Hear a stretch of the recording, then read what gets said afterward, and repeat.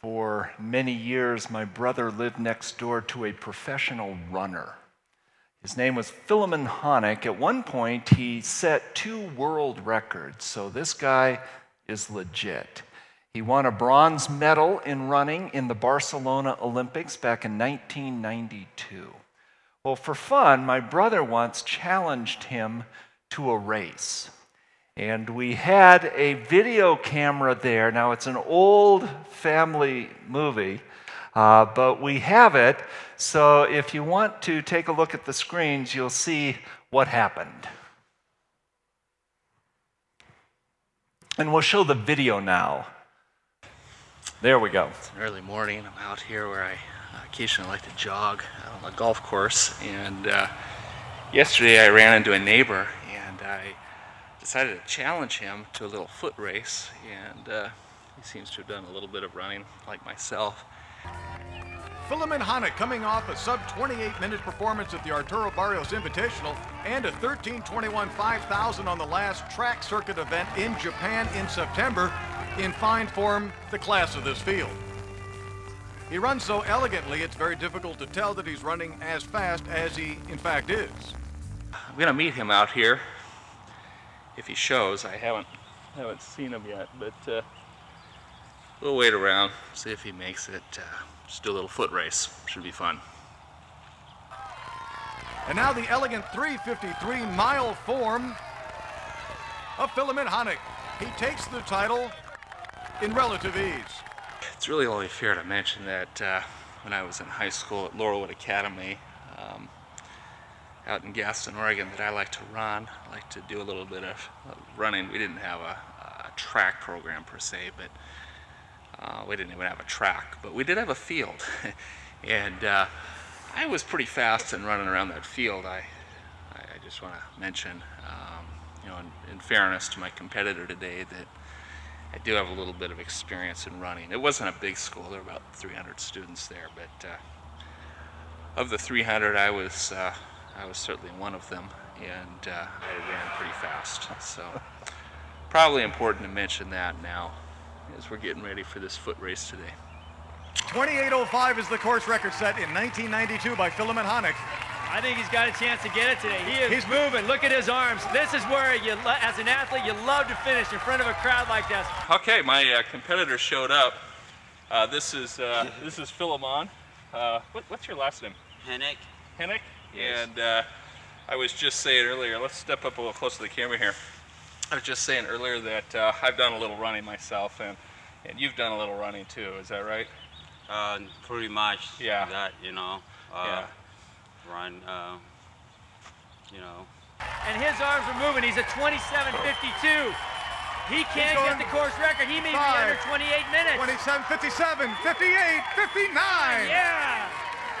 But anyway, we're going to go ahead and run this little race. I stuck an umbrella, a little post in the ground way down there, and we're going to get going here, and we'll do the finish right here and the start up there.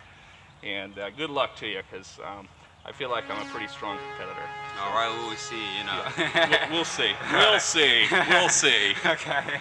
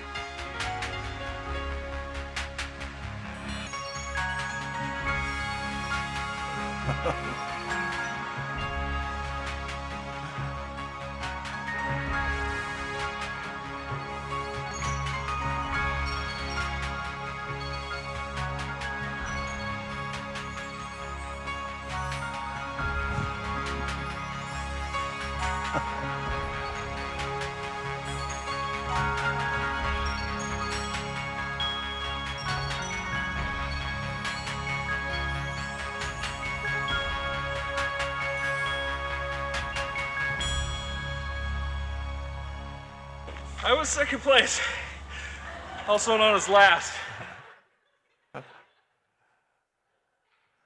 Now here's the deal. Philemon Honek, I really admire the guy. I don't relate to him at all. I relate to my brother, fat flapping in the wind, threatening to bust open the spandex pants. I relate to that. Now, I've done a little bit of running. I've completed a couple marathons, in fact. But, you know, at the starting line, you have all of these runners with their fancy, expensive stopwatches. Me, I always carry a calendar when I do a race like that. And then I have a standard response when people inevitably ask, so how did you do? And I always say, I did really well. I qualified to run the Boston Marathon. Really? Yeah, if I was 96 and female, which was true. I would have qualified at my time. I just don't relate to these guys. Philemon Honek told me one time, I asked him, tell me about your training. He said, his whole face just lit up. He said, I love training. He said, I average 16 miles a day running. I do 2 hours of yoga every day. I do 2 hours of weight training every day. And he said, and this is what got me, I never put anything into my mouth unless it helps me to win the next race. I admire that. I don't relate to that at all. In the Bible, there's people like that where I feel the same way. I mean, I admire their faith, but I don't relate to it. You remember the story of the Roman centurion, Matthew chapter 8, right? Where this guy has so much faith. He comes up to Jesus and he says, hey, look, is there any way that you could heal my servant? He's back home and he's sick. And Jesus says, sure, I'll come to your house right now. He said, oh, you don't even need to come to my house. You just say the word. He had that much faith. You just speak the word. Now, we all at some level understand that words carry impact and import, right? You say something and certain things get done. There's power and authority in the words that we speak. I say to my daughters, hey, go clean your room. An hour later, I come back, the room's clean. Why? Because I just say the word. My wife's heading out to the store. I say, hey, I need some toothpaste. She comes back with a tube of toothpaste. Why? Because I just say the word. Right? Come home. The lazy boy is already reclined like I like it. Newspaper right there. On the other side, a tall, icy glass of lemonade. The remote control is right there with my favorite sports program on TV. And I recline back and she's there rubbing my neck and rubbing my feet. Why? Because I walked into the wrong house. My words have a little bit of power, but not that much. Well, here in the story, Matthew chapter 8, I thought I changed this thing so it wouldn't keep going off. Here we go. When Jesus heard this, he was astonished and said to those following him, I tell you the truth, I have not found anyone in Israel with such great faith. Here you have the Son of God marveling at his faith. Go, he says to the man, and it will be done just as you believed it would. And his servant was healed at that very hour. Now that is Olympic-size faith, isn't it? Or you remember the story of the blind man, Bartimaeus, Jericho, who kept yelling out, Jesus, heal me, heal me. And his friends got annoyed by this and said, would you just shut up already? Finally, he does get the attention of Jesus because he won't be quiet. And Jesus asked him, what is it that you want? And he said, I want you to give me my sight back. Go, said Jesus. Your faith has healed you. Immediately, he received his sight and followed Jesus along the road. That's Olympic-sized faith. Or you remember the woman who had been bleeding for 12 years, exhausted all of her resources with the physicians of the day, and nobody could seem to help her. But she believes if I could just get in the presence of Jesus, if I could just rub up against the hem of his garment, I know I would be healed. So we pick up her story in Mark 5. At once, Jesus realized that power had gone out from him. He turned around in the crowd and asked, "Who touched my clothes?" "You see the people crowding against you," his disciples answered, "and yet you can ask, 'Who touched me?'" But Jesus kept looking around to see who had done it. And then the woman, knowing what had happened to her, came, fell at his feet, trembling with fear, told him the whole truth. And he said to her, "Daughter, your faith has healed you. Go in peace and be freed from your suffering." The Bible's packed with stories of spiritual Olympians where Jesus even marvels at their faith. And I admire these people, but I can't say I have that kind of faith. They looked to Jesus like he was some sort of superhero, in awe of what he could do if they could just get his attention. They'd just brush up against his garment. That's all it would take. They had that kind of faith because he was like this superhero. He was God, right? It's like the students saw their substitute teacher. Now, this particular classroom had a reputation for having the most unruly kids in all of the county, and so it was very difficult to find any substitute teacher with the courage to step into that classroom. This guy had recently had a biking accident, and so he was wearing a full plaster cast on his chest. But with loose clothing and so on, you couldn't really tell. The first day where he comes in as the substitute teacher, of course the kids are going crazy and all the windows are open, which means there's a breeze blowing his tie around. First thing he does, walks over to the desk, grabs the stapler, and boom, staples his tie to his chest. The kid sat in awe.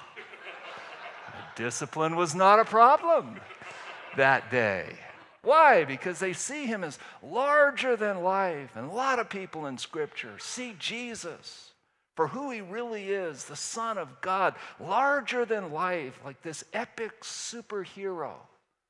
And I admire all of these people, I do. I just don't relate to them.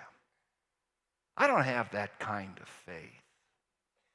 Now, if you can relate to me, then there's somebody in the Bible you have to meet. Here's the conversation for this study.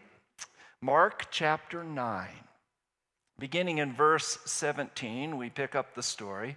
A man in the crowd answered, "Teacher, I brought you my son who is possessed by a spirit who has robbed him of speech. Whenever it seizes him, it throws him to the ground. He foams at the mouth, gnashes his teeth, and becomes rigid. I asked your disciples to drive out the spirit, but they could not." "Oh, unbelieving generation," Jesus replied. "How long shall I stay with you? How long shall I put up with you? Bring the boy to me." Max Lucado offers this commentary on the story. So where is the faith in this picture? The disciples have failed. The scribes are amused, the demon is victorious, and the father is desperate. You'd be hard-pressed to find a needle of belief in this haystack. Where's the faith? Verse 20, so they brought him. When the spirit saw Jesus, it immediately threw the boy into a convulsion. He fell to the ground, rolled around, foaming at the mouth. And Jesus asked the boy's father, "How long has he been like this?" "From childhood," he answered. "It has often thrown him into fire or water to kill him. But if you can do anything, take pity on us and help us." Out of the den of doubt comes this very timid prayer. It's a pitiful prayer, isn't it? You don't find this prayer quoted in any of the great hymns of the faith, if you can. He says to Jesus, if you can, then maybe you could help us. And Jesus calls him on it. Verse 23, if you can, said Jesus, everything is possible for him who believes. Immediately, The boy's father exclaimed, I do believe. Help me overcome my unbelief. Notice we are told immediately that's how close his unbelief is to the surface. The man says to Jesus right away, yeah, see, that's my problem. I'm not sure I do believe. I have issues with faith. I'm not sure you can pull this off. But if you can, well, yeah, I want to believe, but help my unbelief because I've got a lot of unbelief. And so now, as you can imagine, things get really quiet. Everybody's wondering, what's Jesus going to do with a prayer like that?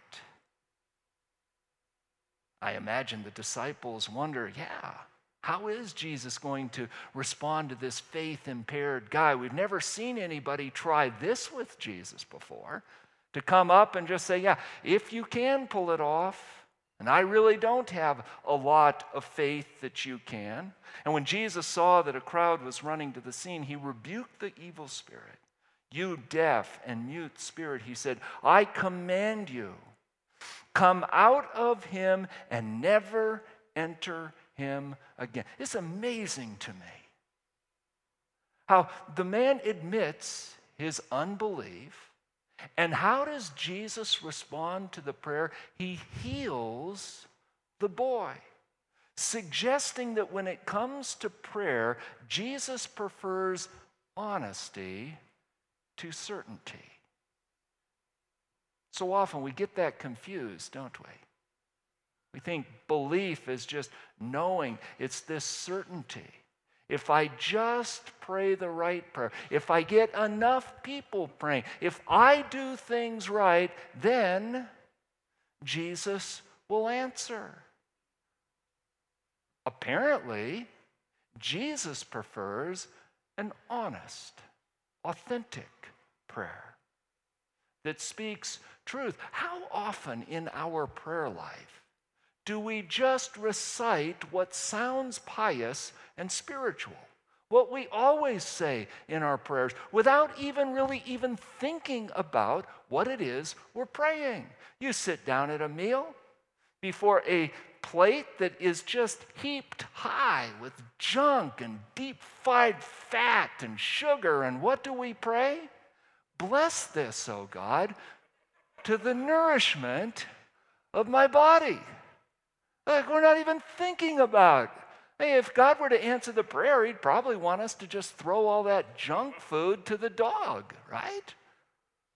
Well, except God loves dogs, so probably he'd want you to feed it to the cat. I'm kidding. Just a bad joke. Don't send me pictures of your cats. I love your cat. But now notice, the spirit shrieked, convulsed him violently, and came out. The boy looked so much like a corpse that many said, he's dead. Jesus took him by the hand and lifted him to his feet, and he stood up. You see, it doesn't take that much faith. It doesn't take a mountain of faith, just a mustard seed. That's all. Because, see, the power is not in the one who prays or in the prayer, but it is all in the one who hears the prayer. Right? Jesus said, if you just have a mustard seed of faith, because he is the power, then you could actually move mountains. And oh, how I wish I had a mustard seed of faith. Because driving here this morning, I thought I was going to be raptured. The mountains are so beautiful. And oh, how I wish I had just a mustard seed of faith so that I could move all of your mountains here to Ohio. Because where I live, it is so flat, I can watch my dog run away for 6 weeks. I would move those mountains. See, it doesn't take a mountain of faith, just a mustard seed, because the power is in the one who hears the prayer. And sometimes I think we do great damage to the body of Christ when we, in subtle ways, imply that it's our spiritual prayers. It's something we do that manipulates God. I just don't think that's true. I think back to when my wife, Cherie, had gone through a miscarriage. Our well-meaning neighbor who went to a local church, not our church, but when she heard about this, she said to her, and again, well-meaning, I understand it, but she said, well, next time that you get pregnant, then let me know, because we'll get all of our prayer warriors in my church praying, and then you will keep the child. Well, maybe. But see, again, I think this does damage because it suggests at some level that it's your fault that the miscarriage happened. If you'd just gotten enough people praying, right? You just pray the right prayer. If you had done something different, then you would force God's hands. Oh, no. We don't control God. God is God. And how and when God answers prayers as he does is not for us to know. The power is in the one who hears the prayer. And then it is that very weakness where we find strength, right? How does Paul put it? In my weakest, I am most strong. I am strongest. I'll tell you my favorite story on this one. That of a kid who lost his left arm in a car accident. He loved judo, so he signed up to take courses with a very respected sensei in the area. They worked week after week together on just one judo throw.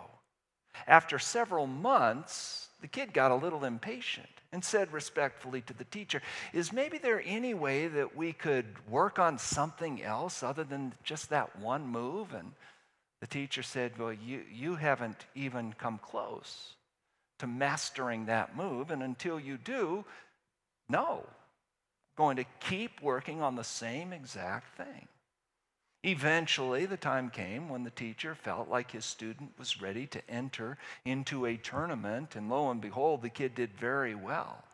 Kept climbing up the ladder until at last he found himself in the championship round, up against an opponent much more experienced, stronger, taller, bigger than he was, but this kid had that one move. In all of the rounds leading up to the championship, there had been one split second, an unguarded moment where the kid could take down the opponent. Well, in the championship match, at one point the ref was ready to call it, to which the sensei interrupted and said, no, you can't yet. My kid's still in it. Trust me, he's still in it. Let them go. And sure enough, split second, kid put the opponent down. Next thing he knows, he's standing in the winner's circle next to a trophy taller than he is. Well, on the ride home, the kid asked the teacher, so how is this even possible? Because you and I both know I only know one move. How is it that I can take home the trophy when I've only got one move? The teacher said a couple of things. First, you have mastered one of the most difficult throws in judo. The second thing, the only known defense for that move is for the opponent to grab the left arm.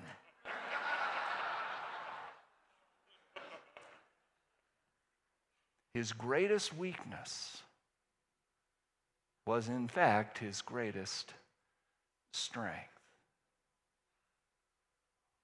This is what Paul says in 2 Corinthians 12, verses 8 to 10. Again, this is from the Karl Hafner version. God help me. Right now, I want booze more than breath. Curb my craving, please, please, please. 3 times I pray that prayer. And 3 times God replies, I am all you need. My power is strongest in your weakness. But God, please, I beg, I am all you need. But God, I am all you need. But I am all you need. So, now I boast about my compulsions. Alcohol isn't the only one. There's food and work and websites, and the cravings come. I pray. God reminds me, my power is perfected in your weakness. And so I resign. Okay, God, I give up. I will brag about my addictions so your power might reside in me. All my shortcomings are but a window to showcase your grace. And I discover something very strange. At my weakest, I am strongest. The power is in the one who hears our prayer. When we humbly come in our depravity and weakness is when we are made most strong, because it is his strength in us. Give you one more picture. This taking us back to the 1992 Barcelona Olympics, where my brother's neighbor competed and won a bronze medal. Of course, nobody remembers Philemon Hanek from those Olympics. What you do probably remember is that iconic picture, that of Jim and Derek Redmond. Derek Redmond, of course, was a phenomenal runner from England. He was by far favored to win the 400 meters. Everybody was expecting him to set a new world record. And sure enough, just as everybody had predicted, with 175 meters left in the race, he was cruising to the gold medal, running effortlessly, leaving his competitors in the dust, when suddenly he ripped his hamstring. Remember that? Crumpled to the track. Paramedics scurried to the scene, pulled out the stretcher, tried to put him on it, when Derek Redmond refused. No. Just then, his father, Jim Redmond, pushed his way out from the stands, walked down onto the field and toward the track. He was wearing a t-shirt that asked, "Have you hugged your kid today?" and a hat that said, "Just do it." Pushed his way through all of the medics and says to his boy, "Are you okay?" And Derek says to his father, "I did not come here to start the race. I came here to finish." "Very well," the father said. "We're going to finish this race together." So they slowly lifted him to his feet. And they moved ever so slowly to the finish line. Sometimes the pain was so agonizing that he just buried his face in his father's t-shirt.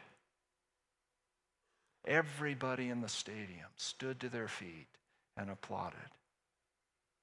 Reports have it that most people were in tears, so inspired by this father helping his son to cross the finish line. Now, I ask you, what is it that prompted the dad to get up out of his seat to go to rescue his kid? Was it his kid's strength? Of course not. Just the opposite, wasn't it? It was his boy's weakness.